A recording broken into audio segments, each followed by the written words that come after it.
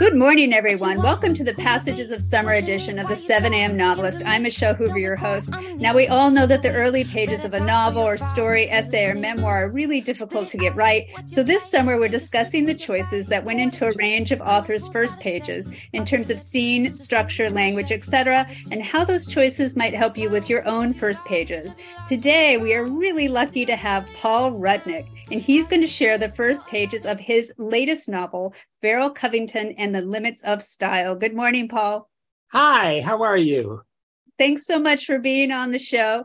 Paul Rudnick is a novelist, playwright, essayist, and screenwriter whom the New York Times has called one of our preeminent humorists. His plays have been produced both on and off Broadway and around the world. He has won an Obie Award, 2 Outer Critics Circle Awards, and the John Gassner Playwriting Award. His novels include Social Disease, I'll Take It, Paying the Palace, and the YA novels Gorgeous and It's All Your Fault. His screenplays include In and Out, Sister Act, and the screen adaptation of Jeffrey and Addams Family Values. His newest novel that we're going to be hearing from is Farrell, Covington, and the Limits of Style, and it was just published in June, the month that I'm actually interviewing him, and it was published by Simon Schuster. All right, Paul, thank you so much again for being with us. Can you give our listeners a quick summary of the book before we hear your first pages? Oh, absolutely. It is an epic romance. It takes place over at least a 50-year span all over America and the world. And it's as funny and sexy and juicy and passionate as I can make it. It's between 2 men, one of whom is the son of one of the wealthiest and most conservative families in the country, and an aspiring author, a kid from New Jersey. That's all you need to know. Fantastic. Okay, let's hear these pages. Okay, here we go. When I arrived at Yale, I had no idea who Farrell Covington was. In 1973, as a middle-class kid from the New Jersey suburbs, I had no idea who anyone was. As the child of an office manager mom and a physicist dad, I'd been encouraged to apply to Ivy League schools, but with Jewish fears attached. I should strive to succeed, but expect obstacles. As a gay kid, my image of Yale was based on Cole Porter songs, satiric novels with upper-crust characters named Tad and Muffy, and photos of any university from Oxford to Harvard with stalwart brick buildings surrounding leafy, sun-dappled courtyards strolled by students wearing button-downs with Shetland sweaters knotted around their hips, along with news footage of fist-pumping, shaggy-haired undergraduates of the 60s staging die-ins on the steps of the law schools they were attending. I was installed in a dormitory suite chaired by Breen, a tall, scowling Uber-Republican who'd already draped an American flag outside our window, and Walt, an affable and outgoing guy from Connecticut, who, while sheepishly enjoying golf, also played bass in a band called the Wild Stockbrokers. I'd never lived with anyone but my family, and I was dimly aware of my freakishness, from wearing thrift store gabardine shirts to sporting the blow-dried feathered mall hair of my Jersey heritage. My exposure to gay life consisted of the following artifacts: best-selling Gordon Merrick paperback novels, where dashing, strong-bodied men, often surgeons and senators, would wrestle lustily with each other in penthouses on champagne-colored silk sheets. After Dark magazine, which, while not officially gay, so it could be sold on newsstands, detailed every aspect of show business with an eye to placing semi-nude male ballet and Broadway dancers on the cover, shielding their crotches with, say, a straw boater or a violin. And porn magazines called Inches or Blue Boy or David's Thing, which I'd buy in fluorescent-lit Times Square smut shops and tuck into the lining of my fake fur parka for the train ride back to Piscataway, a town named for the Piscataway River in New Hampshire. Not making sense doesn't bother anyone in New Jersey. I never felt guilty about my reading habits. I adored these varied publications and took them as proof that glamorous sexual gay lives existed. Gorgeously lit black and white photography, along with stapled pages of raunchy or hardcore doggy-style couplings, were delicious promises. I was a virgin in so many ways, innocent of physical sex, except for constant masturbation, Brooks Brothers mattress patchwork blazers, natural blondes, and especially the seriously wealthy.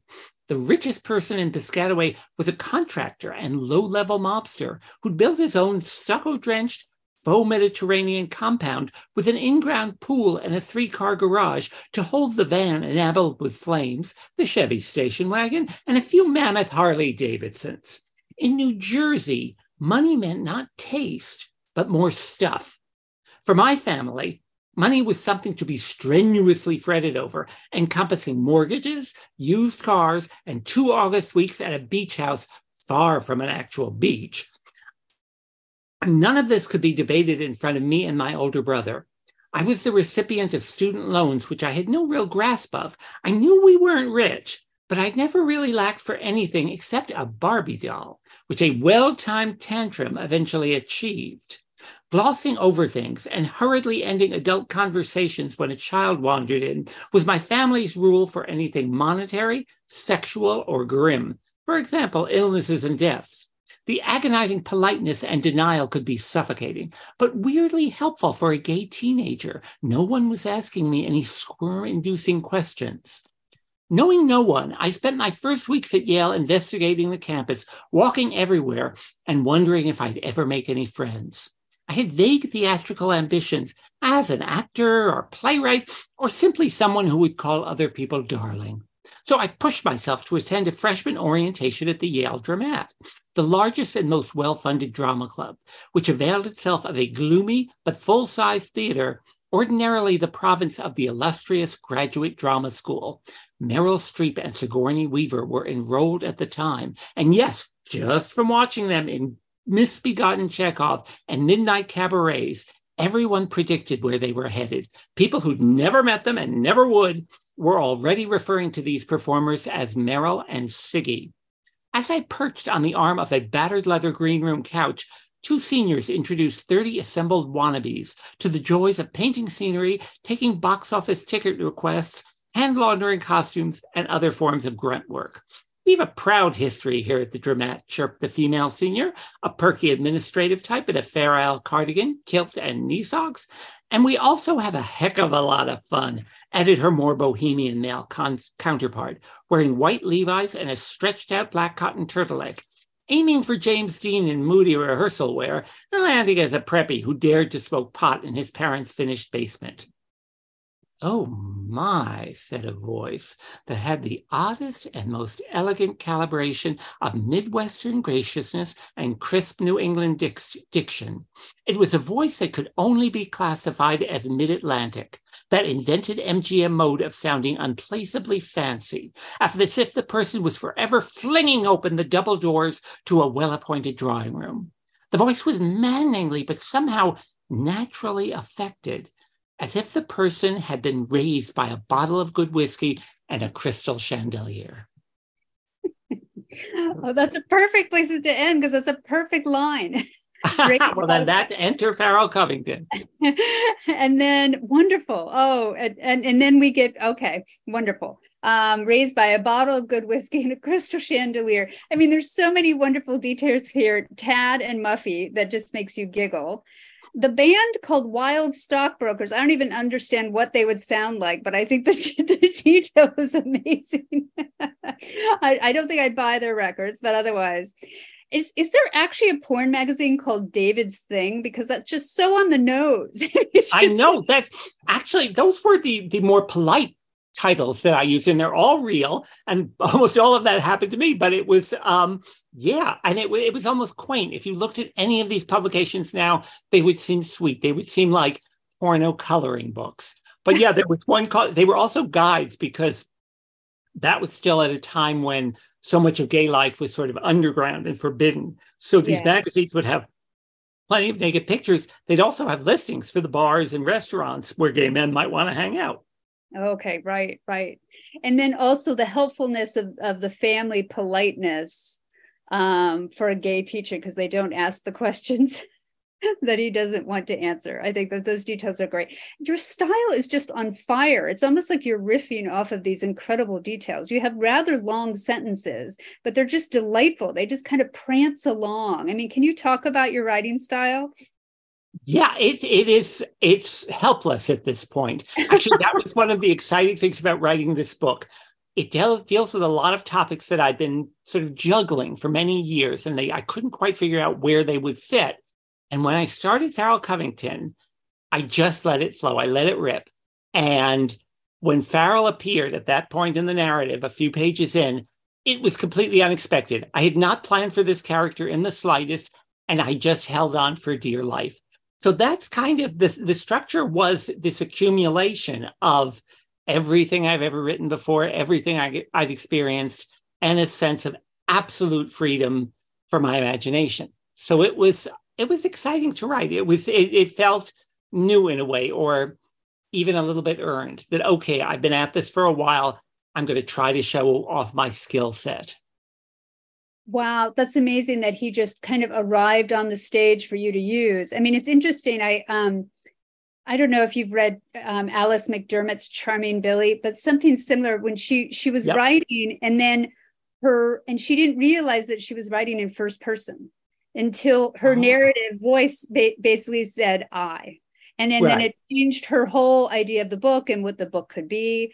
And so you just kind of let yourself, I wouldn't say blunder, but I guess that's a good thing. We all let ourselves blunder into these details. You thought that this might be a book more just about the narrator, Nate. Yes, well, he was someone, because a lot of what happens to him is somewhat autobiographical. So I thought, okay, I know who this guy is. But I thought, no, he's somehow needed to have a fire lit underneath him in a way, and all over him. And that's why Farrell, I think, commanded himself into being, that there was a sense of, okay, this isn't a memoir. This isn't just a rote history of times I've experienced. I want this to have a real scale to it. And I think for that, you need a genuine hero. And that's what Farrell supplied, that he was somebody who I wished I could be, someone I admired, someone who terrified me, someone who was absolutely magnetic in many ways. And I thought, yeah, that's where this is going. And I did not outline the novel at all. I mean, I had some vague sense of several historical periods that I wanted to portray. But beyond that, I let the book dictate where it wanted to go.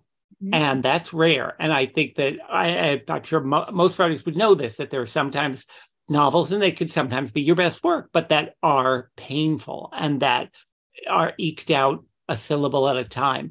This was not the case with Farrell Covington. This was a sense of, okay, this is a novel based on a life, and this is cumulative, and this is something that needs to be unleashed. And so it was exciting. And it's funny, I actually, while I was working on it, I returned to some writing habits that I'd abandoned. When I first moved to New York a million years ago, I would write all night, from like midnight till 5 a.m. And then I'd go to the bakeries the minute they opened, so it'd be me and firefighters and subway workers. And it was just an exciting way to work. Also, I was doing every possible job to support myself during the day. But then eventually I became more of an adult and worked during the day. And on this, I couldn't keep away from it. I was writing all day, and then I'd go in with my husband and say, okay, we're going to go to sleep now. And I'd sneak back into my office and say, no, one more page, one more chapter. So it was, I trusted it, which is, your instincts can be terribly wrong, but sometimes once in a while they're right. And you said this experience is rare, and you're talking probably just in general. The novel I'm working on now is like pulling teeth. I've every day I'm like, it's just a painful, but I believe in it, and I like it, but it is a very difficult novel for me to get across. So, but when you're saying, I think it's rare in general, it's that wonderful way of being able to write in that kind of fever. And it sounds like it's also rare for you. Oh, absolutely. I think, one of the most exciting and terrifying aspects of being a writer is that every project is so different. You're always starting from square one, from that blank page. So you don't know what this one will be or how difficult it will take be in birthing itself. But it was, this one, there was a pleasure to it and a drive. There was a forward motion that I just trusted, that I thought, okay, this is not just what I wanted it to be, it was what the book wanted to be. There was that sense of surrender. And that is rare for me. And I think for most people, I would wish on everyone that everything would flow freely and achieve instant perfection, but that just doesn't happen. And writers would have nothing to complain about, and we do like to complain. So, yes, we do. Yeah. In some ways, not fully, but in some ways, it kind of reminds me of Great Gatsby, because you have this kind of regular kid looking up in adoration of Farrell Covington. He becomes almost a Gatsby-esque character, a kind of larger than life character that almost begins to take over the book. It takes over the title. Yep. And yet that kind of character can't really be the speaker of the book. They can't be the narrator, because they're usually too wild. They're usually too nuts. Charles Baxter talks about this idea of a Captain Happen, the character that's willing to say anything and do anything. And you need a character like that in a book in order to make the story happen. And it sounds like Covington is your character. Now, when you went back you set out on fire, you're on fire, your style is on fire. What's your editing process like? Do you work with writing groups? Did you work with Esmond? By the way, everyone, we actually happily share an agent, so that's very fun. Esmond Harmsworth. Did you go through a lot of edits with him, or with the final editor that you had? How did you go about? And the sad thing is sometimes we have to kind of rein in the fire a little bit. Yeah, although I adore rewriting. I kind of live to rewrite, because I think that's when you also feel, okay, there's a basic shape that's been accomplished. Now let's fine tune it. You get to be a mechanic. You get to go in and fiddle endlessly. And I love that. I think it's also one of my worst nightmares is always that I'll have sort of vomited out a first draft, and then I would be hit and killed by a bus. And someone will find that draft and think I thought it was good. And I'll be in wherever I will be going, no, that was a draft. But yeah, I'm with Farrell. The first person I think I showed it to was Esmond Harmsworth, our wonderful mutual agent. And he was enormously helpful, because he is one of the people who I absolutely trust, which is so necessary for any writer. The person where you don't worry, oh, has he got a chip on his shoulder? Has he got an agenda? You just think, no, this is a voice to listen to. And it's usually the kind of thing where even if there'll be a note or two where I'll get my back up and say, I don't agree with that, you have to put your ego aside, because he's almost always absolutely right. So yeah, there was a section in the middle where he pointed out that the narrative had sagged a bit, and where I took a detour. And so I immediately thought that's completely true. And I started cutting. And then I had editing fever, where you can't cut enough, where I love saying, let's eliminate everything. But there really was a sense of okay, once you step back and have that perspective where you go, no, this really is not necessary. This really is slowing things down. And a sense also with this particular book that whenever the story strayed too far from Farrell himself, it suffered. So even because there were great separations in the plot, even when Farrell was in a different country, in a different state, there had to be a way of making some form of contact. And that became kind of a wonderful challenge. I remember after Edmund's first set of notes, inserting a whole new chapter, which ended up being one of my favorite things in the book, when the way our two leads intersect when they've been forbidden to have any contact. And it was just, Esmond's notes were beyond useful. And then Peter Borland, my editor at Simon & Schuster at Atria, is an absolute godsend, because everything he said was equally, not just useful, but essential. Right. So yeah, I think it's important to have, I know other people are very comfortable with listening to a grand range of voices, or all the people in a writer's group. But for me, I think because I tend to be a little scattered, I need to focus on, okay, here are one or two or three people who I know I should listen to. Yeah, because it can be too many voices and take you in too many different directions. Yep. That's interesting. It sounds like with the effect of the book that these two men, you follow them over a long period of time, but they create what an author that I oftentimes teach, he refers to as this idea of a signature. It's kind of a central line or a central spine down the book. And he also refers to Mark Twain's Huckleberry Finn. And he says that whenever Huck and his buddies are away from the river too long, because the signature is the river, it's actually a physical thing in Twain's book. Anytime the characters are away from the river too long, you can feel Twain desperately trying to get them back to the river and desperately trying to get the novel back on track. So you had to kind of deal with that as a way to get these men together or get them talking or get them, or is that kind of how, because they basically create the central core, the relationship it does of the book. Oh, absolutely. And that became clear very early on, that this romance needed the greatest possible passion and the greatest possible obstacles, so that, because nobody wants to watch anyone be happy for all that long. So it was a wonderful challenge of, okay, what's going to separate them?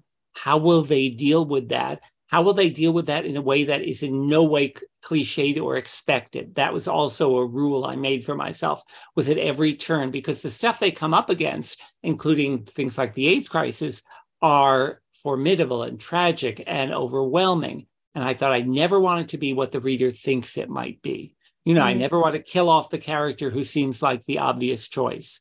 So that was also a great form of pleasure for me, that it was, okay, I guess there's that other, I don't remember who said it, and it may be apocryphal, about sending your characters up a tree and then throwing rocks at them.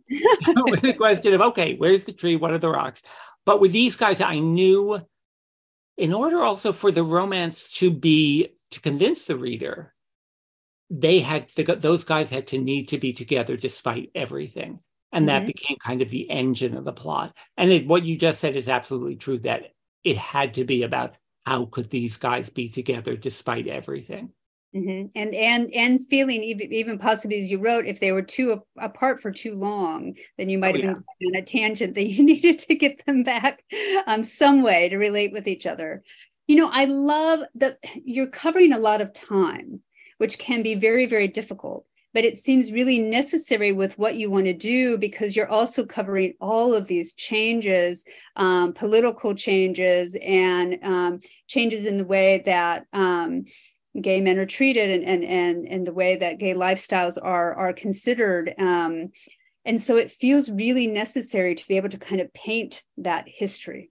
And it's just kind of a gift for us to have, but it is difficult to cover that much time. Did you feel that? Because I always think about one of the most difficult things in writing is to convince the reader that time is passing, so that we actually feel time is passing, but then also not going into summary mode too much, or how much do we skip over, and what do we choose to keep? So how did you manage time throughout the book? Well, it was why I knew this story had to be a novel, because I've written for the theater and for movies. And while you have an immediate visual control in those things, passage of time is far more difficult in those mediums, because if you're dealing with actors who you don't want to put in terrible gray wigs, it's tricky. And there's usually a far narrower focus, especially in the theater. But in a novel, you have that absolute gift of time. And because I knew this was going to be an epic, I thought, okay, I want to know. It's also one of the few gifts, not few gifts, but rare gifts of getting older, is you've lived through a lot of experience. So stuff I was writing about, I knew about. Sometimes when I read other historical works, I think, oh, this is an educated guess, or I could see the homework showing. In this case, it was, no, I was there. This is my take. So that I couldn't wait to kind of dig into each era and to see what changes were made, but always through the lens of these two guys, of Nate and Farrell, so that it never became a lecture or a history book. It was always about, and also so that it always had that sense of surprise to it, of, okay, when you were actually going through an epidemic or an opening night, or then the way, I think when people are very young, everything is monumental. You think very tiny things matter more than anything in the world, because that's what you know. And as you get older and you realize, okay, now I know a few things that really matter, that can really knock you flat, that can have take lives. So it was the sense of, okay, let's see that entire arc. And even it's funny, even with there's the section on AIDS. My partner's a doctor, and he told me early in our relationship, because he knew epidemiologists, that epidemics, all of them, have a curve, that when you're in the middle of them, as we were with COVID, you think everyone's going to die. This is the end of the world. Yeah. But if you actually have a medical background, as horrific as these illnesses are, they lessen, and then you can't remember what it was like during those awful months. So that's with all of everything that happens in Farrell Covington, both celebratory and not so much. There was a sense of, okay, make this very fresh because it's happening to the characters for the first time, but also place it within this larger context of very full lives. And I found that exciting. I always knew as soon as I started the book, that was one of my goals, was the passage of time. And also what's fun in a book too, is that it's a little like cinematic editing when you realize, nope, we're done with this particular period. And you can leap 20 years in a sentence. Yeah, that's true. That's true. I mean, I always think of it being one of the great difficulties of a novel to be able to cover that much time. But for you, it was a release because you can't do it in the other forms that you've been working in. Yeah. You also said that Nate started as a character very close to you, and that it almost felt, you said you had to tell yourself that you weren't writing a memoir because it was surprising you. I mean, did Nate continue to be very close to who you were, and how did that help you or hinder you as the story continued? Well, it was a mix, because some of the episodes, some of a section on Hollywood, for example, or a section on New York theater, are things I've experienced and that I've written about in nonfiction. But I was never quite satisfied with that. I really wanted for this material to be much more emotionally rich than that, which is, you can achieve in nonfiction, but I found that it felt a little bit dry to me. So what I wanted to do was take some things that I lived through and really examine them. But that's why Farrell and all the other characters were so necessary, because it wasn't just, here's what happened to Paul, and it's why it was very useful to have autobiographical elements, but they in no way ruled. And also, what's one of the other great joys of writing a novel is you don't have to stick to absolute accuracy. Usually that's pretty boring. I think reality is something we're all far too familiar with.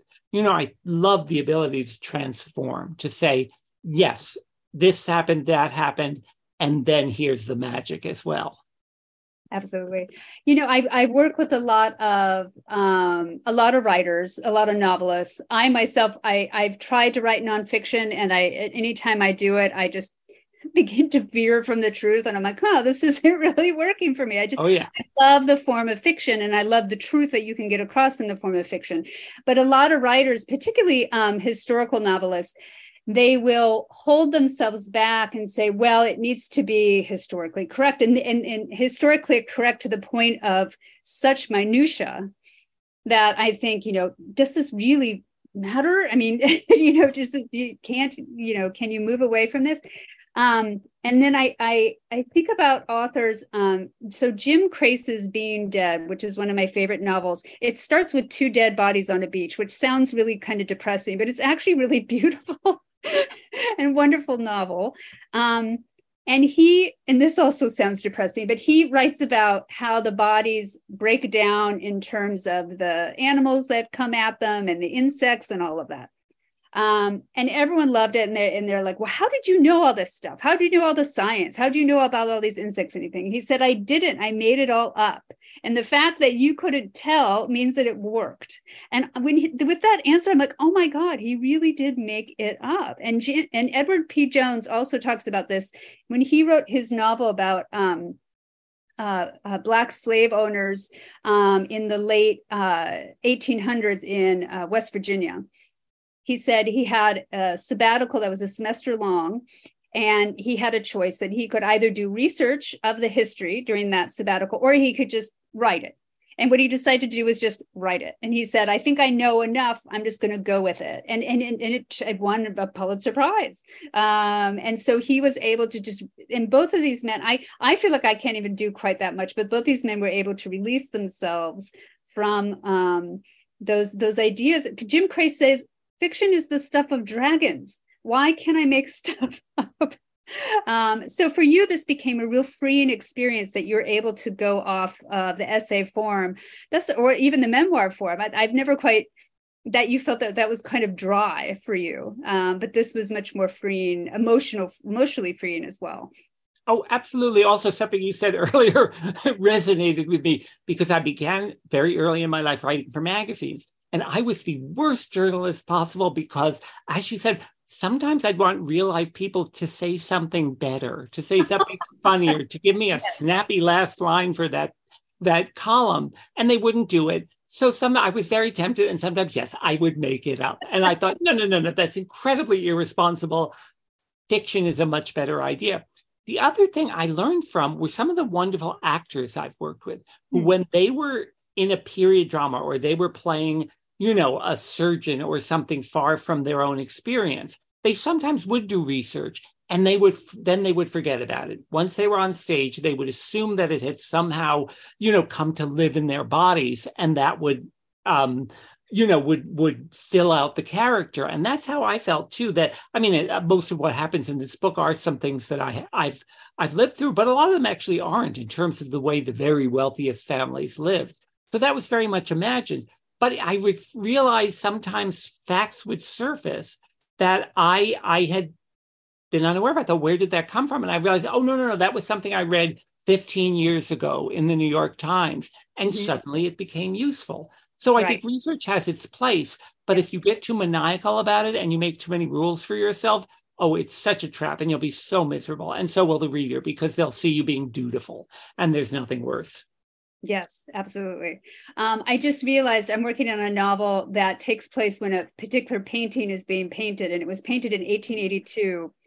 And in my research, I discovered that the transit of Venus was happening at the exact same time, and that the scientists would be kind of, obsessed with this idea. And I'm like, I wonder if I can use that. So right now I'm using that. In that way, the research can be really helpful. And you can have these things that come together in history that you hadn't realized and hadn't thought of, but it can really be helpful. Okay.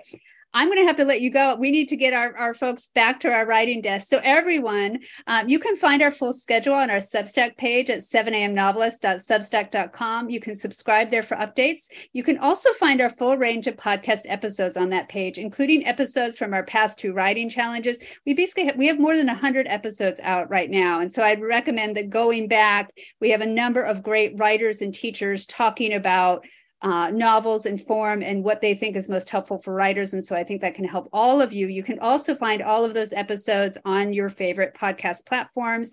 And if you like what we're doing, please follow, rate, and review our podcast, because that makes us look really, really special. And then other people want to find us and listen. Okay, Paul, one last question. Now, we've talked about a whole lot more than your first pages, which I've loved. But what advice would you give to authors when they're wrangling with their own first pages? Well, I would say, first of all, don't be precious with your work. Don't imagine that every word is gold. Also, don't imagine that you can't go on to the next sentence, the next paragraph, until the first one is a perfect polished gem, because you'll be paralyzed. So yeah, I would say no one's watching. Don't overthink.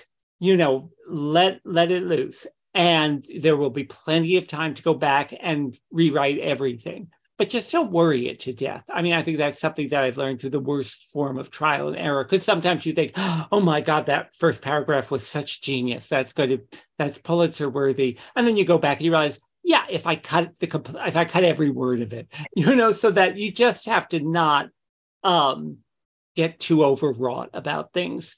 And beginnings are very tricky, as I think every writer knows, that don't worry that your first sentence needs to sum up the entire narrative. You may have happened on that just naturally, but don't torment yourself about it.